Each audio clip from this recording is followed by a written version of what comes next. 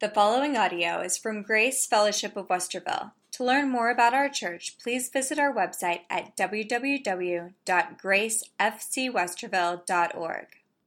Now, as we look at the Sermon on the Mount, it's a masterful presentation of conditions for entering his kingdom. And we find this beautiful presentation. Jesus introduces this sermon and tells us that it's happiness that he's after. It is blessedness that he's offering because Jesus knows that's what the world is looking for. The world is looking for happiness. Everyone is searching for happiness, and our Declaration of Independence even says so. It says, in the pursuit of happiness. People want to know blessedness. People want to know blissfulness. People want to be happy, have meaning in their life, and be joyful, right? Have you met anyone saying, I don't want to be happy, I don't want to be joyful, I just want to be miserable all my time? Maybe there are some people like that, but the Lord Jesus Christ starts out and says, I'm offering you happiness. But this masterful presentation is not exactly what they were expecting. He's offering it in a way that's never been offered before. And we read in chapter 5, verses 3-5, says, Blessed are the poor in spirit, for theirs is the kingdom of heaven. Blessed are those who mourn, for they shall be comforted. Blessed are the meek, for they shall inherit the earth. And people ask, are these truths how you get into the kingdom or how you live in the kingdom? And the answer is yes. In other words, to enter the kingdom, you must be poor in spirit, and as you live in the kingdom, you continue to recognize your spiritual poverty. And in order to enter the kingdom, you must mourn over your sin, and we talked about that. And the Bible tells us the godly sorrow produces repentance that leads to salvation, but the worldly sorrow of the world produces death. And as you continue living in the kingdom as sons and daughters of God, you will mourn over your sin. And we talked about meekness. As you enter the kingdom of God, you must be meek. You must be teachable. You must have that power under control. And that attitude continues without pride as you continue. And today we're looking at verse 6. Matthew 5:6. And it says, Blessed are those who hunger and thirst for righteousness, for they shall be filled. Have you ever been really hungry? I'm not talking about just nibbling on something you go to get some potato chips just to snack on. Like really hungry. My wife says to me, everything you do is always so extreme. You're like, when I say I'm hungry, I'm like, I'm starving to death. And it kind of happens, I'm not hungry, but then 10 o'clock comes around when she's ready to go to bed. I'm like, make me a sandwich. I'm hungry. I'm starving to death. And once you enter the kingdom, folks, this hunger, thirst for righteousness, it continues. And this beatitude, this hunger, speaks of a very, very strong desire. It speaks of a driving pursuit and ambition, if you will. And ambition is a word that can be used in good and bad sense, right? When you're hungry, you can satisfy your hunger by eating donuts or eating something with substance, and it'll, satisfy your body. But then you got to be ready for the consequences, right? Doctors tell us we are what we eat. So most of our health, believe it or not, is directly related to our diet, what we put in our mouths. And there are a lot of things that people strive for and pursue for and have a passion for, this ambition, hunger, and they want to see it fulfilled. It's so strong. But sometimes desires are perverted. That is, we go about them in the wrong way, right? Trying to lose weight, eat healthy, and Krispy Kreme is right there. But in reality, I think of Lucifer.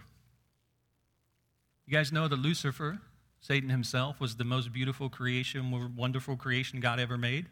He said, you are a seal of perfection, full of wisdom, perfect in beauty.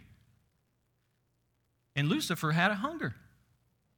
He had a hunger. He had this driving force within his mind. What was it? Well, Isaiah tells us. In chapter 14, verses 13 and 14, it said this, "For you have said in your heart, I will ascend into heaven. I will exalt my throne above the stars of God. I will also sit on the mount of the congregation on the farthest sides of the north. I will ascend above the heights of the clouds. I will be like the Most High." This ambition was to be like God. A creation wanted to be the creator. He was hungry. But what was he hungry for? Power. He was hungry for power.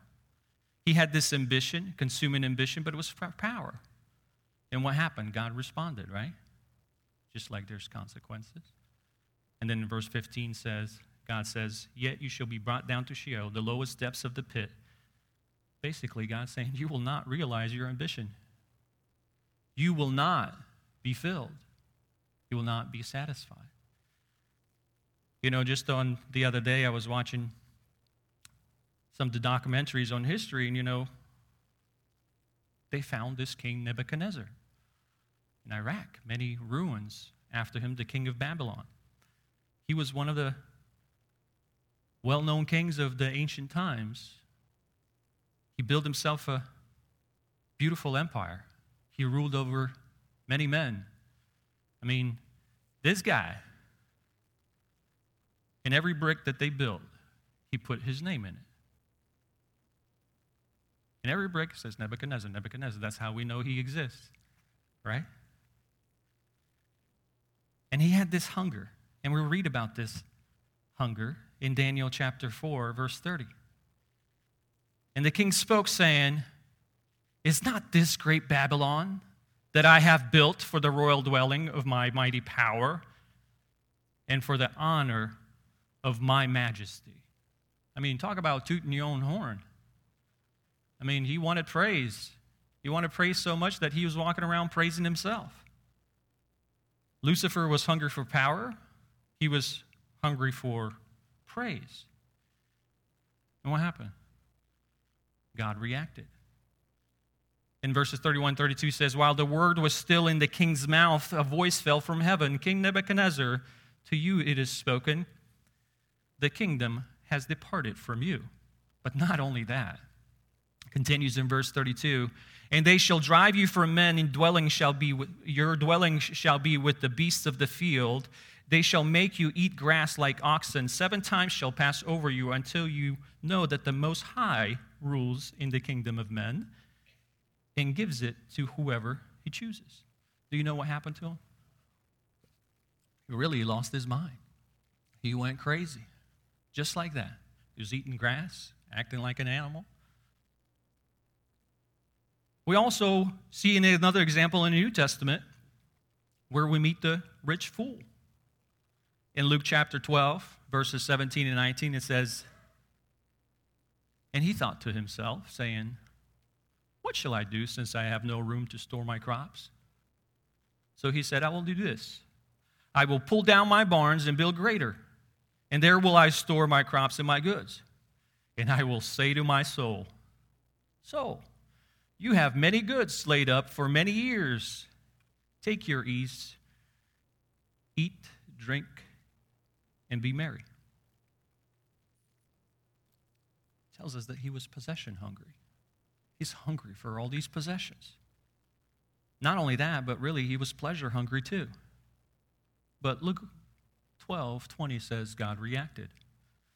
"But God said to him, Fool, this night your soul will be required of you. Then whose will those things be which you have provided?" They were hungry for the wrong thing. Folks, there's nothing wrong with ambition.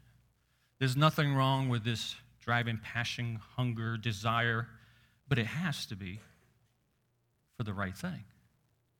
And what's the right thing? Again, look at Matthew 5:6. Hunger and thirst for righteousness.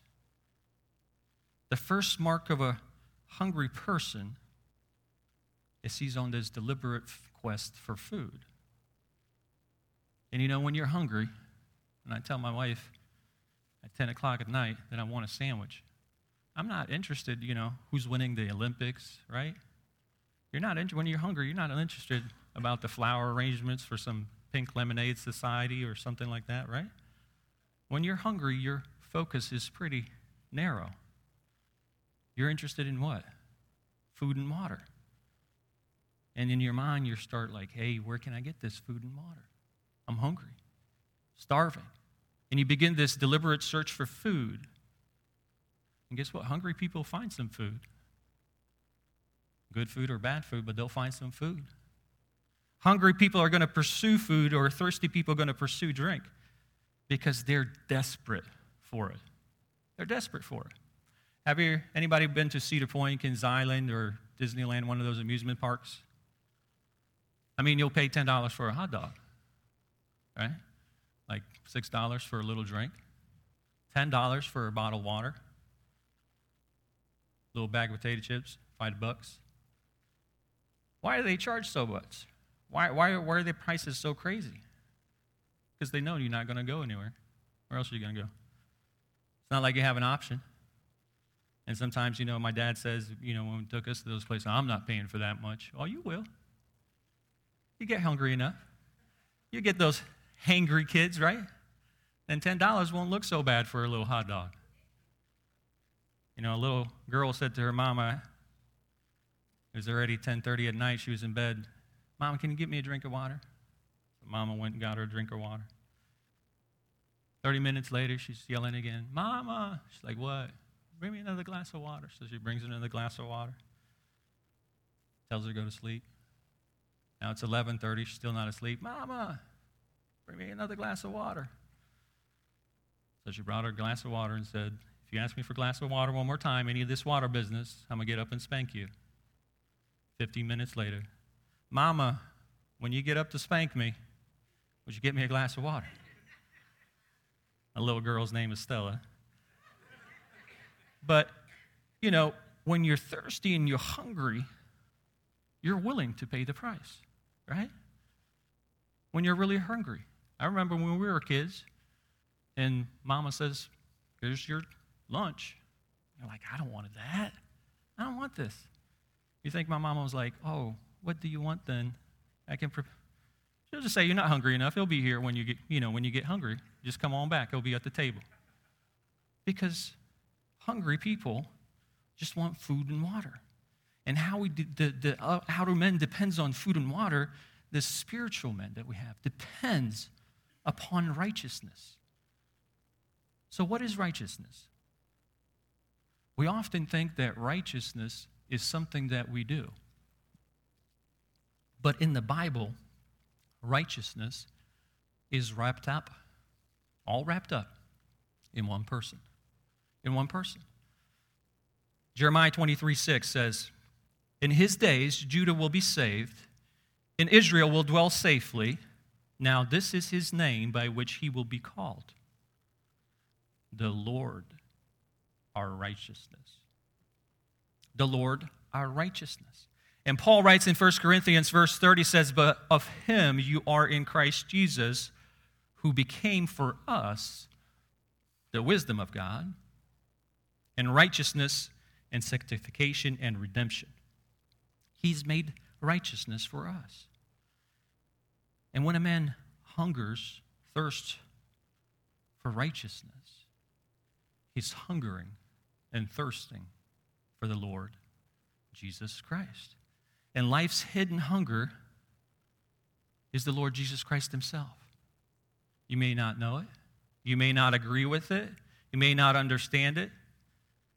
But the deepest need of your life is to have the right relationship with God through the Lord Jesus Christ. He is the righteousness of God that we are to be thirsting and hungering for. Well, sometimes people ask, well, Courtney, do you think it's wrong then for hungering or pursuing higher education? Is it wrong to have a better house for your family or build bigger barns? There's a lot of rich people in the Bible, and they were blessed. I would agree with that.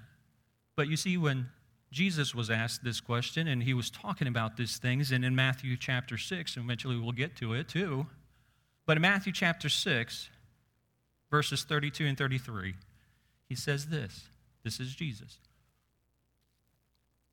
For after all these things, the Gentiles seek. For your heavenly Father knows that you need all these things. But then he says in verse 33, but seek first the kingdom of God. How do we seek the kingdom of God?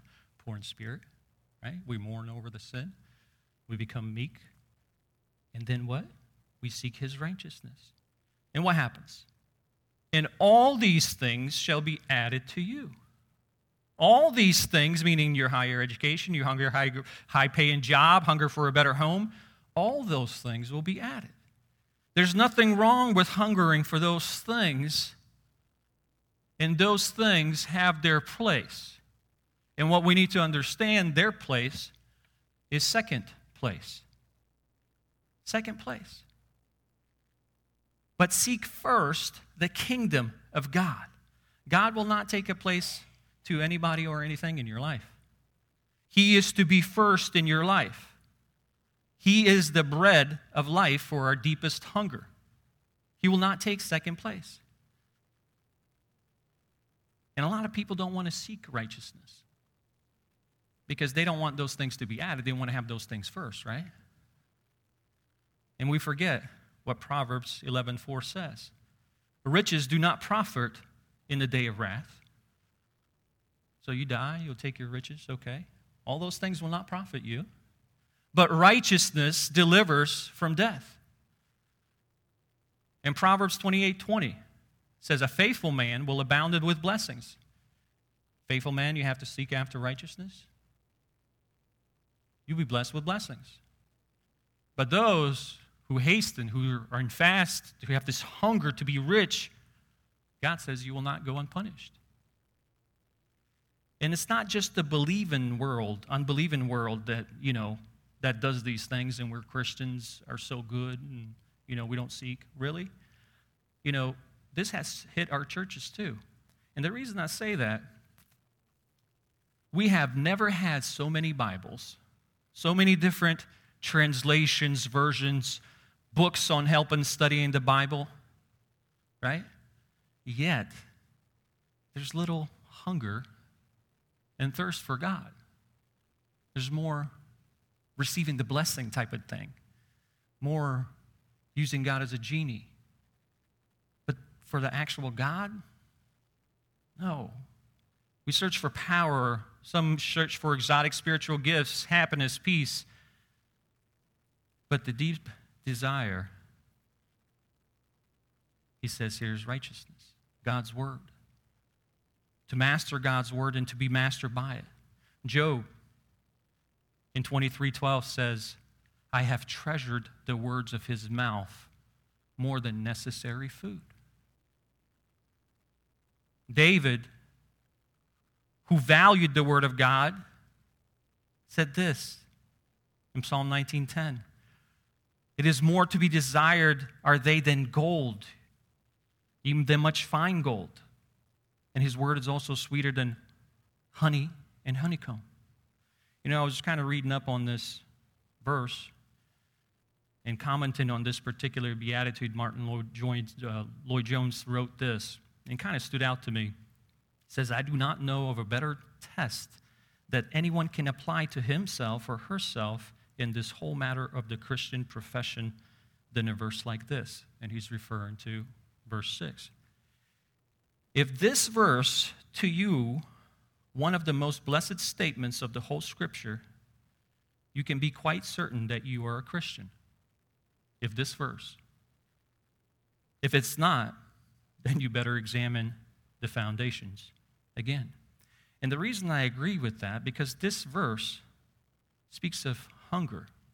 Well, what's a hunger sign of? If you're hungering for righteousness, it's a sign of life, right? Nobody has to teach a baby to be hungry. It just comes naturally. And if you're spiritually, just have this natural, supernatural hunger, just, hey, I got to get to the Word. If you have hunger for it, shows that you're alive. That's what Peter meant when he wrote in 1 Peter 2:2, as newborn babes desire the pure milk of the Word, that you may grow thereby. So there's life, because a dead man can't hunger. That's why a lot of people don't hunger for the Word of God, because really they have the profession, but they don't have the possession. It's a sign of health. We all know hunger, your appetite, is a sign of your health. Your doctor ever ask you, how's your appetite? It's like, why is he asking? Because it could be a sign of sickness and other things if you lose your appetite. And we know hungry people are healthy people. So the principle is not only true for the body, but for the soul. Are you thirsting? Are you hungering? Is there this desire in you? Just like we can't live without food and water, you will never live spiritually without righteousness. And again, righteousness is not necessarily what you do. And Jesus saying here, this is the thing that man needs to make him happy. And anybody coming into my kingdom, anybody living in the kingdom, has this great appetite for thirst and hunger for righteousness. And again, I'm believing people have ambition too. They thirst for hunger, fulfillment, but they seem to find it in the wrong place. And Peter actually compares that to a dog who returns and licks up its vomit, doesn't eat nutritional food. And 2 Peter 2:22 says, but it happened to them according to the true proverb, a dog returns to its own vomit. The world is trying to feed on something that is not nourishing. And you know, when God created men, he put in his heart this hunger for God. Have you ever wondered, if you look on History Channel or whatever, why, like the Mayans, everybody's seeking for some higher being, right? Everybody, all kinds of generations, they had some kind of God or whatever. They worshiped the sun, the creation. But there's this hunger for something. It's perverted. But they all have this hunger. And the man tries to satisfy the hunger for God with false things. They eat garbage, the husk. Remember the prodigal son when he went away? They don't seek the bread of life because they think they're self-righteous. I'm a good person.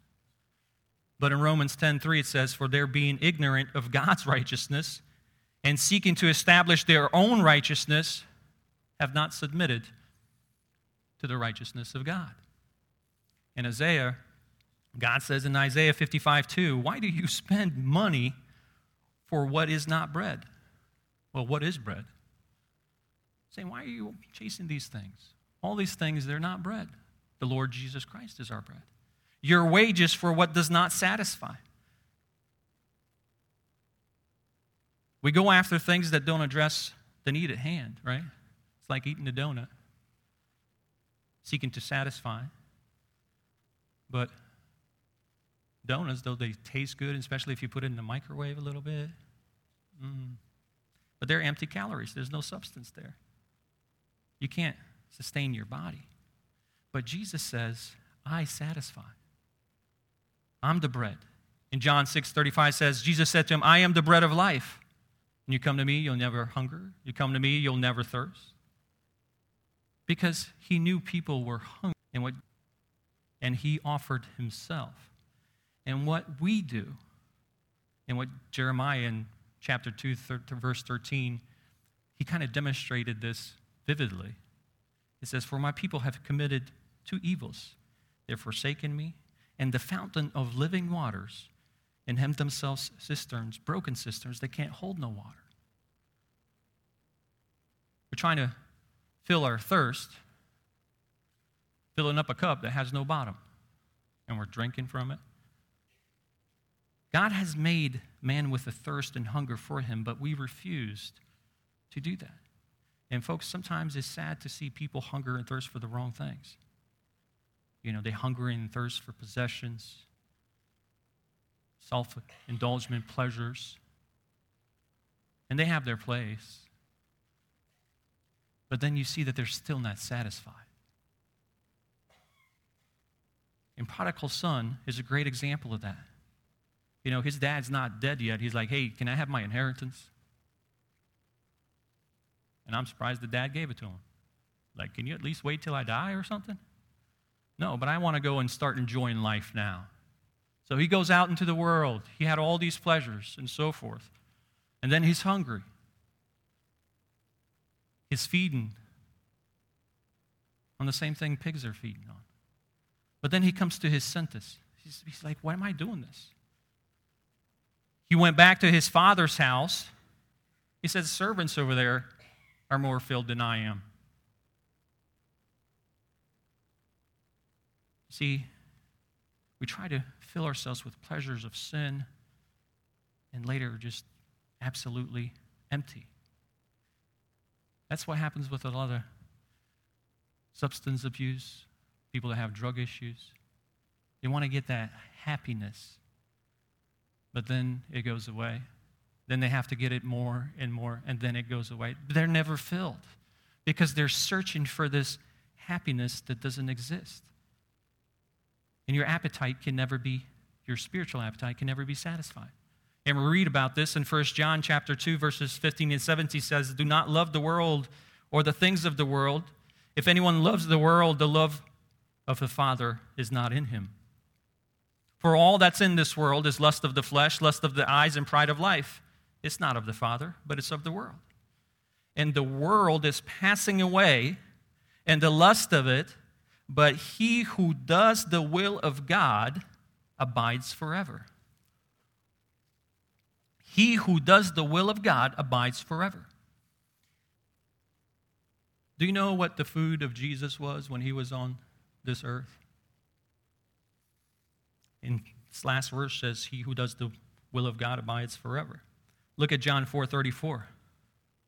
Jesus said to them, my food is to do the will of him who sent me and to finish his work. My food is to do the will of God.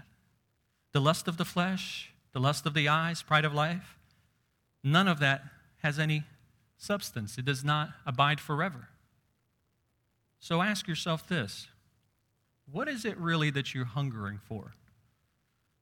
Just analyze your past week. What were you hungering for? Possessions, power, feeding yourselves on husks maybe? Or we're looking to the real source. Those in his kingdom, you see, they hunger and thirst for righteousness. You know, in verse 3, kind of talks about blessed are the poor in spirit. We talked about that. You know, you're morally bankrupt, you completely zero. You come to a recognition that before God you stand naked, empty, and you feed up all the things that you have or all the things that you did or all the things you consider good, they still equal to zero. And that was followed by then mourning. Blessed those who mourn. You see yourself, you're broken over it. Produces repentance, not remorse. We talked about that. Then there's meekness. You become teachable. I'm nothing. There's humility. You realize that your only hope is the Lord Jesus Christ. And when you're empty of self and all those things, you become hungry. And that person who's in his kingdom only has one hunger. That is for his righteousness. Not our own self-righteousness, because we know our righteousness is like dirty rags. So that's the progression here is simple. Broken in spirit, you're overwhelmed with your sinfulness. You recognize the holiness of God, and you hunger for that. And I'm going to tell you, you may get upset or mad at me, but that's okay. You can apologize later. If you do not hunger for the thirst and righteousness, if you don't hunger for thirst, or become thirsty for righteousness, I'm going to tell you, you're not a citizen of God's kingdom. You're not. That's why we need to examine ourselves. In 1 John 3:10, it says, In this, the children of God and the children of the devil are manifest.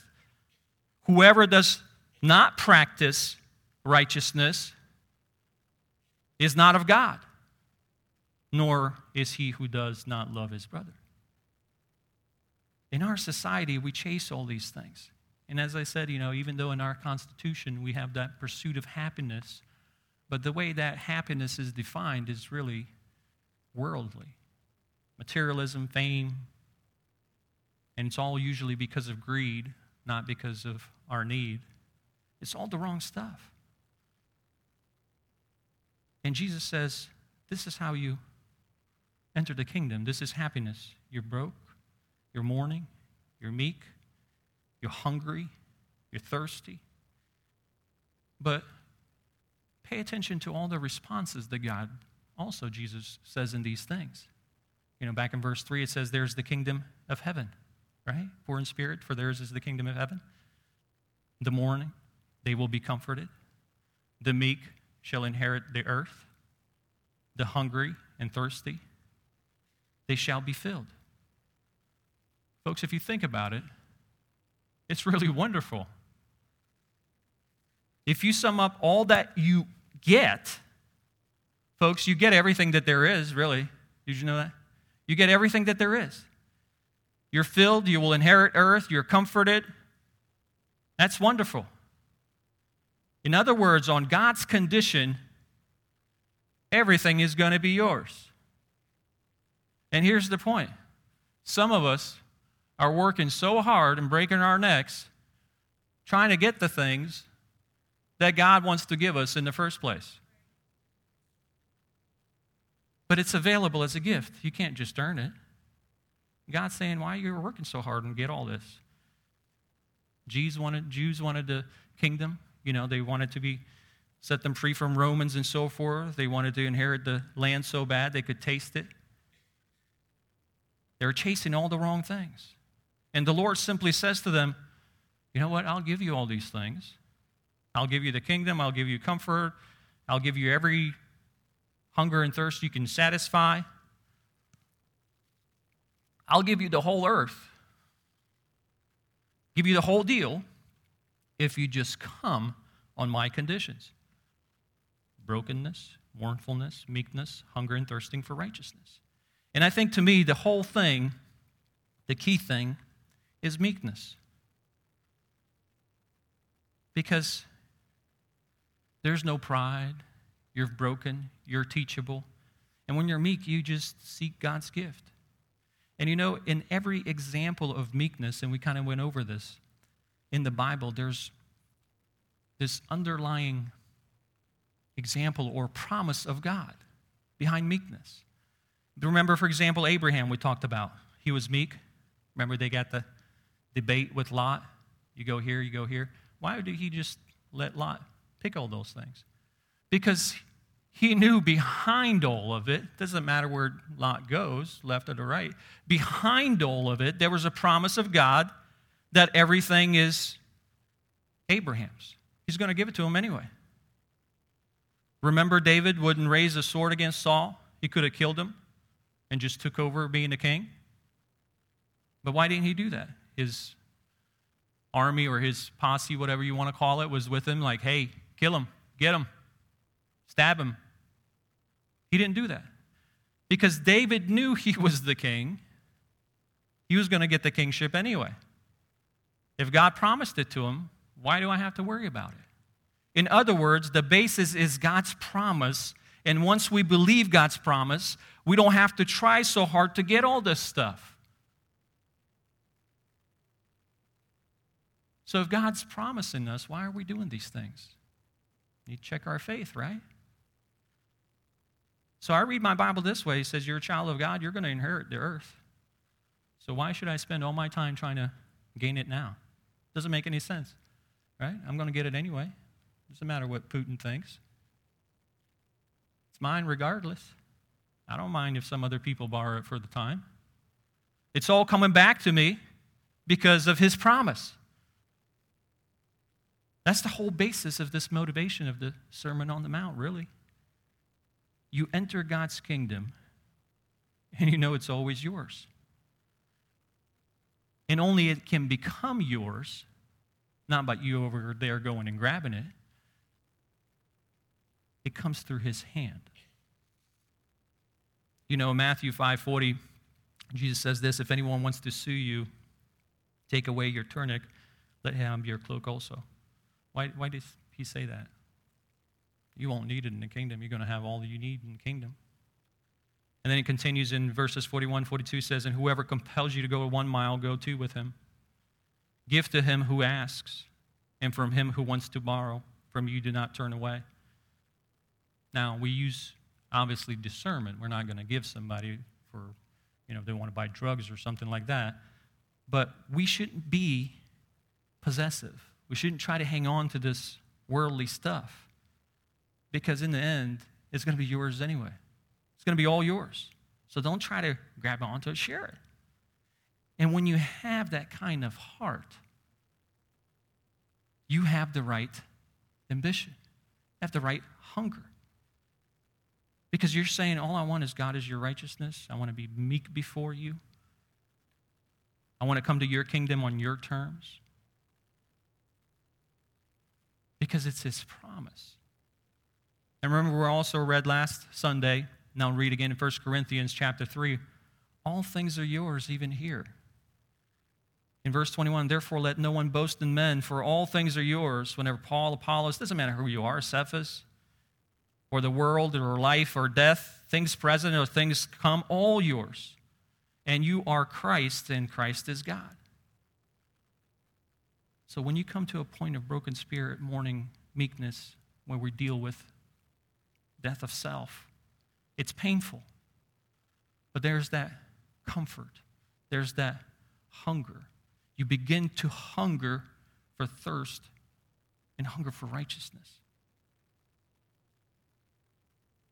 And once you enter the kingdom, you continue to hunger. I already hinted at that. It has to do with desire. And this great, intense desire continues to grow. Because I know when I came to Jesus Christ, I hungered and thirst for righteousness, for God. But today, I hunger and thirst for him just even more now than I did before. Am I not filled? No, it continues throughout your Christian life. So if you're not hungering, as Martin Lloyd-Jones said today, you need to check if you're really in the kingdom. And John has a parallel passage, and he adds the word now. And Luke 6, 6:21 says, blessed are you who hunger now. Well, if you read that today, blessed are you who hunger now. You read that tomorrow, blessed are hunger now. So it's really in the present tense and continuance thing. It's a moment by moment. It's a way of life. When you become a Christian, you don't stop. Listen, if there's not a hunger of righteousness, again, there's a question whether you are in the kingdom or not. We know the story of Moses, right? We could say Moses knew God. He met Moses in a blazing bush of fire. Says, go get my people, right? When he went and got his people, he had to perform all these, plagues and so forth. He knew God. Then when they're finally out, God was like a cloud by day, fire by night, and so forth. Then he goes up the mountains. God writes down with his holy hand the 10 Commandments. He brings those down. He knew God. But in Exodus 33:18, he said, I want to build a tabernacle. Moses says, please show me your glory. What are you talking about? Wasn't all those miracles, all that glory enough? Water from a rock, pardon the Red Sea. You want me to see my glory? Haven't you seen enough? But it's not enough. There's this unsatisfaction in the very satisfaction itself. You're hungering and thirsting for more. David is another great illustration. If we remember, if you think back to the study of Psalm 23, and if most of you know it,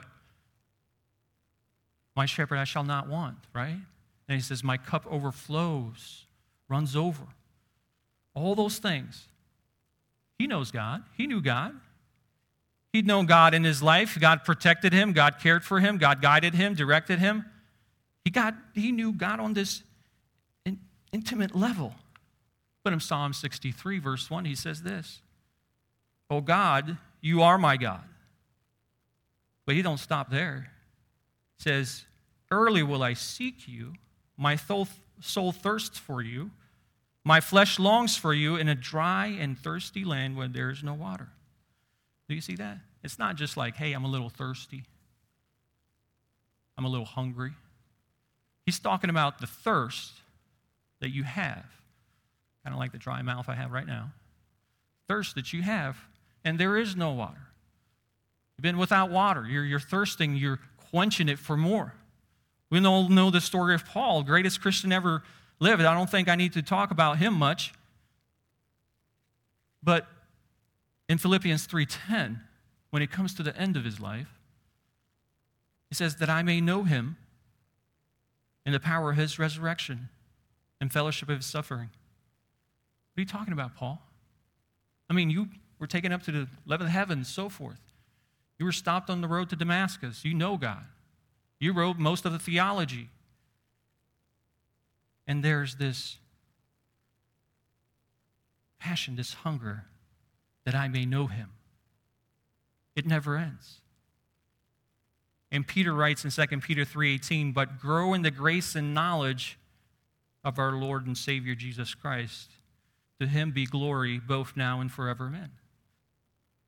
See, it's never enough.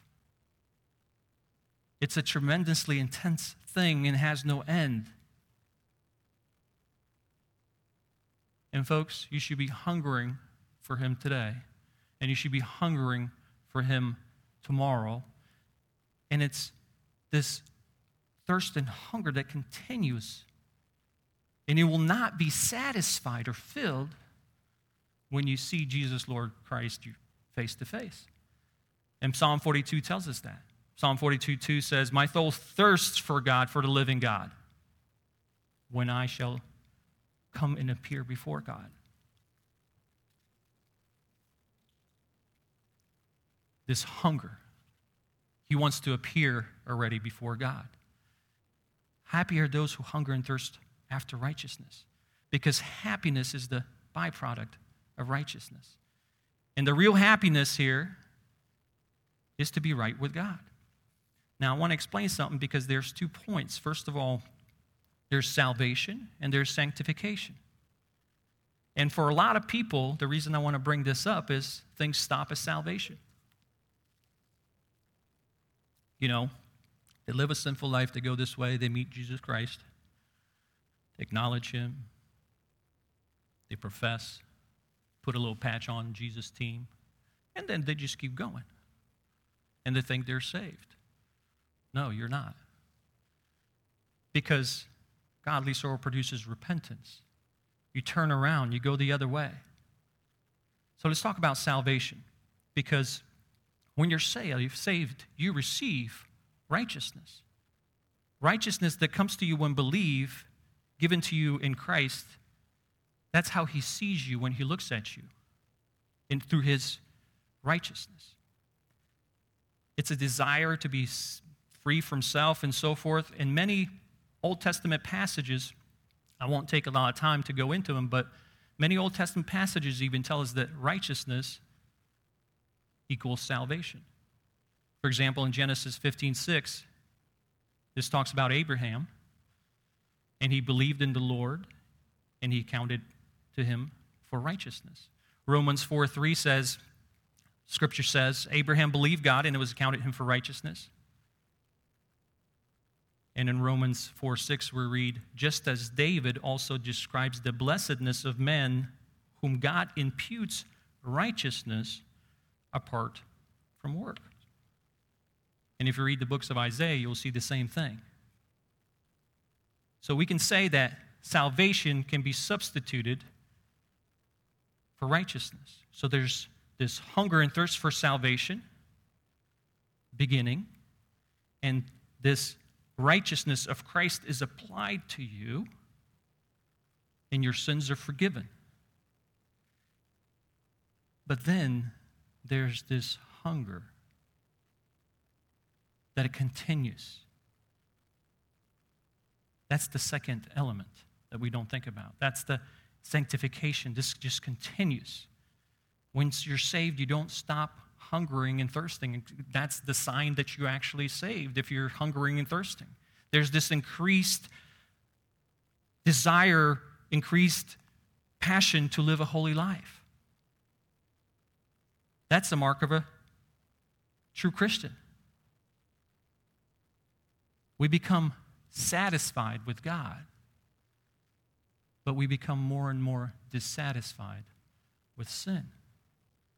You see, Psalm 97:10 says this: "You who love the Lord hate evil."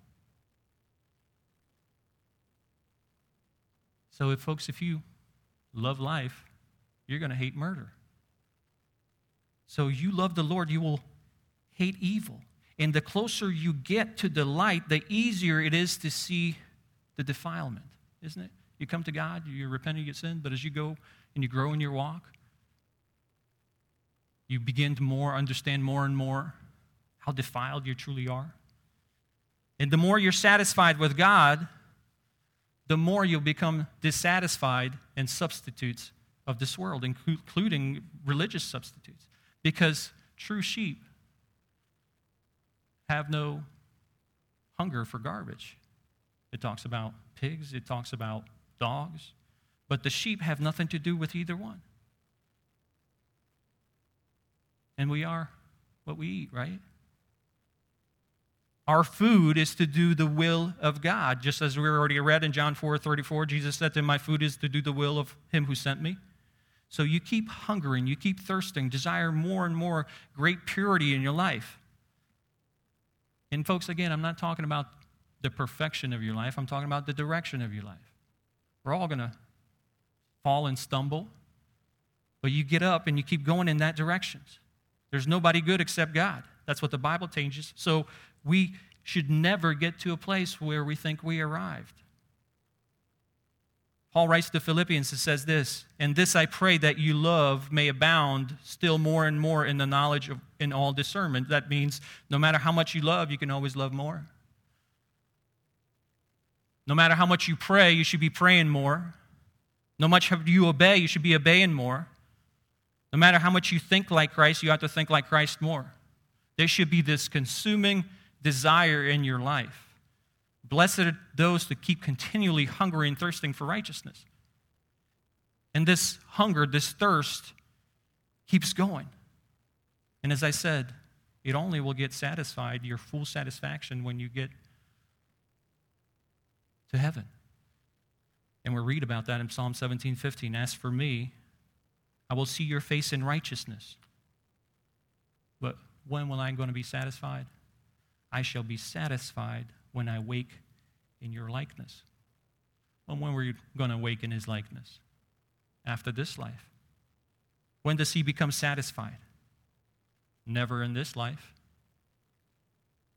You can only be satisfied with all of it. You can't just be satisfied with a little bit of righteousness. So it fascinates me as I studied this, because there's hungering, thirsting after righteousness, but it's kind of like commended, right? You hunger, you thirst. It doesn't say, "Blessed are those that possess righteousness." Blessed are those that continue, that hunger and thirst. Because the Jews would say, "Hey, if possession of righteousness, we're righteousness, right? In our own eyes." In other words, the people who think they have righteousness, they need it the most. Just when think you're righteous, you're actually the most desperate.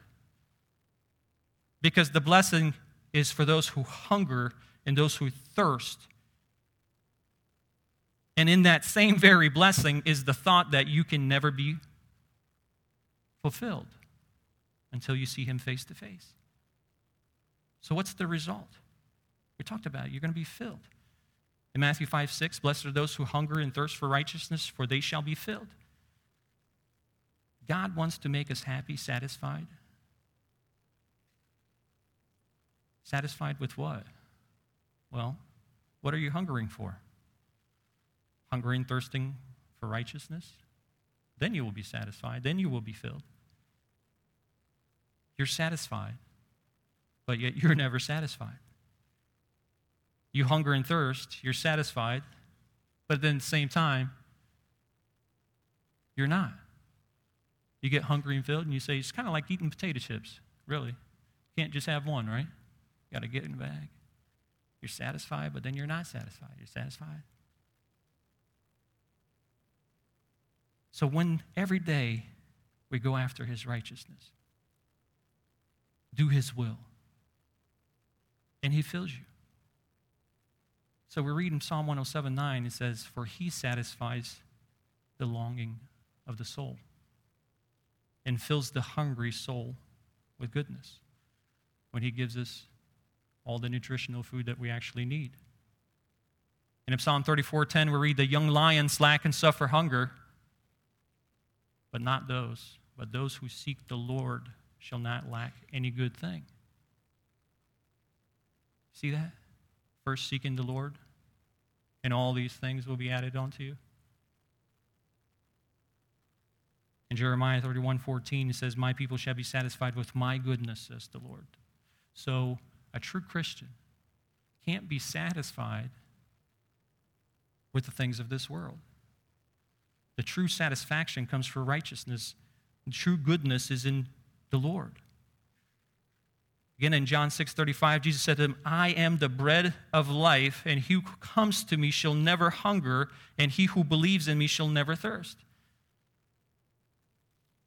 See that? The Lord of our righteousness. He's the one that we should be seeking after. Yet, as we continue, you're also dissatisfied. There's this ambition, not for power, pleasure, possessions, but for righteousness. So how do we know if we're hungering for righteousness? And again,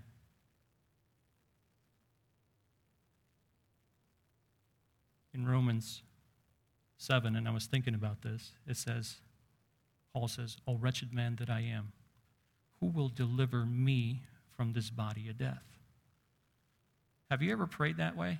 Has anyone said that to themselves? I haven't, so that's why it's kind of a deep thought for me. Because in here, you're satisfied with salvation and all these things, but you are really dissatisfied with yourself. We may be self-righteous. You think everybody else is wrong, but this is the greatest Christian that ever lived. He says, I'm kind of dissatisfied with myself. Is there any sense of satisfaction that you're righteous, that you're good, you don't need to grow? Or are you asking yourself, I'm dissatisfied with myself. I need to get back to Bible study and so forth. I need to seek and hunger for this righteousness and pray to God that he sends that hunger and thirst into your life. Second, ask yourself, really, is there anything externally that satisfies you? Do you find or bear with external things, they influence you, how you feel? You know, there's so many people, as soon as the new iPhone comes out, they're the first ones in line. They want that new gadget. And then they become dissatisfied with it. They want to get the new gadget. Is there things in this world that really satisfy you more? As we read in Isaiah, they spend their money on what is not bread. Are you spending your money on what is not bread? Are you filling up your appetite with the wrong stuff? This hunger for righteousness won't be satisfied with anything else. You won't be able to fill it with anything else except righteousness. Because, for example, you can bring a hungry man flowers. Would that satisfy his hunger? No. You can bring a thirsty man something else, a pair of shoes. Will he be satisfied with those brand new pair of shoes? No. He wants water. So the only thing you can satisfy a hungry person with is food and water. And let me ask you this question. Do you have a great appetite for the Word of God? Have you ever watched a hungry person eat? And I'm talking about like starving person. You know, sometimes when I work downtown and there's a lot of homeless people and they say they're hungry, and I bought this guy some Wendy's, it was not a pretty sight. I mean, 3 seconds, the whole sandwich was gone. When you're hungry, you don't have to beg for them to eat. They're just going to devour it. And Jeremiah says in 15:16, your words were found, and I ate them. Do you devour his word? If you're hungry and thirsting after his righteousness, you will have this great appetite for the Word of God. Right? It's the bread of life. Not cake on special occasions, as I say. You know, we take out the Word of God on birthdays or anniversaries. We send a card. We look up the word verse or something like that. Right? Funerals. Just on special occasions. No, this hunger doesn't work like that. And you know, sometimes people say, well, I can't come to the Bible study for this, or I can't do this, I got this and that. Folks, you don't need to tell me that. It just tells me what kind of hunger you have. What are you hungering for? If you're really hungry for the Word of God, you're going to do it. And lastly, find yourself, is this hunger and thirst unconditional? And what I mean by that is, remember when the rich young ruler came to Jesus and said, how can I enter the kingdom of God? And he was telling him these things, says, I do all those things. And then he says, sell all your possessions, give them to the poor, and follow me. He says, well, I ain't going to do that. So by unconditional, I mean it's never Christ and something else. Do you understand? It's not Christ in I will keep my pride. It's not Christ in me cheating out of school or something else. It's not Christ in me lying on my business. There's unconditional thirst and hunger for righteousness. It's never Christ in something else, right? As just illustrated, a hungry man is not going to be, hey, I'm starving to death, but it's food and the suit. You don't need a suit. Right? I have this thirst. I'm thirsty, but it's not going to be water and shoes. You just want water. It's nothing something else. And if you're a person who hungers and thirsts after righteousness, as Isaiah puts it in 26:9, with my soul I desired you in the night. Yes, by my spirit within me I will seek you early. Spirit and soul has this thirst day and night for the righteousness of God. And folks, the reason I'm putting emphasis on this because life is such a fragile thing. And for some who say, I'll put my hunger and thirst aside, it may be too late. You may be like that rich man in Luke 16. In Luke 16:24, he says, cried out and said, Father Abraham, have mercy on me and send Lazarus that he may dip the tip of his finger in water and cool my tongue, for I am tormented in flame. He has this thirst. And guess what? Today, he's still there, and he's still thirsting for that thing. And finally, there's a coming a time, and you need to realize this, and not pay attention to what's going around in our country and know those things, because there's a great tragedy that's going to come. And God says this in Amos 8, in verses 11 and 12. Behold, the days are coming, says the Lord God, that I will send a famine into the land. There's a hunger coming. Remember the famine of Joseph and his brothers showed up? But there's a different kind of famine coming. He says not a famine of bread, not a thirst of water, but of hearing of the words of the Lord. And in verse 12, he says, the most terrible thing that can happen. They shall wander from sea to sea and from north to east, and they shall run to and fro, seeking the word of the Lord, but shall not find it. They would want to feel this hunger. They're going to be looking for it. They'll be walking around to and fro. They're going to be searching for it all over the world. They won't find it. They won't find any food. You'll be hungry. You'll be thirsty. You'll be running around. And folks, I don't know how much of God you have today, how much you're hungering and seeking righteousness. But today you have all that you want, really. And you can have more if you want, if you continue hunger and thirst. And folks, we need to realize today is the day of salvation. You see, Satan is so clever. He comes and offers these pleasures. There's pleasures in sin. Don't get me wrong, right? That's why it's so attractive to us. That's what the Bible teaches. There's pleasures in sin. And the devil shows you those things, kind of going along life, and he says, hey, I got this, I got that. Remember, he was showing that even to Jesus. I give you all these kingdoms. And we get sucked into that. But what he doesn't show you is the price of those things. You think if David saw the price of his adultery, he would have continued? You think if Eve saw the consequence, she would have continued to eat the fruit?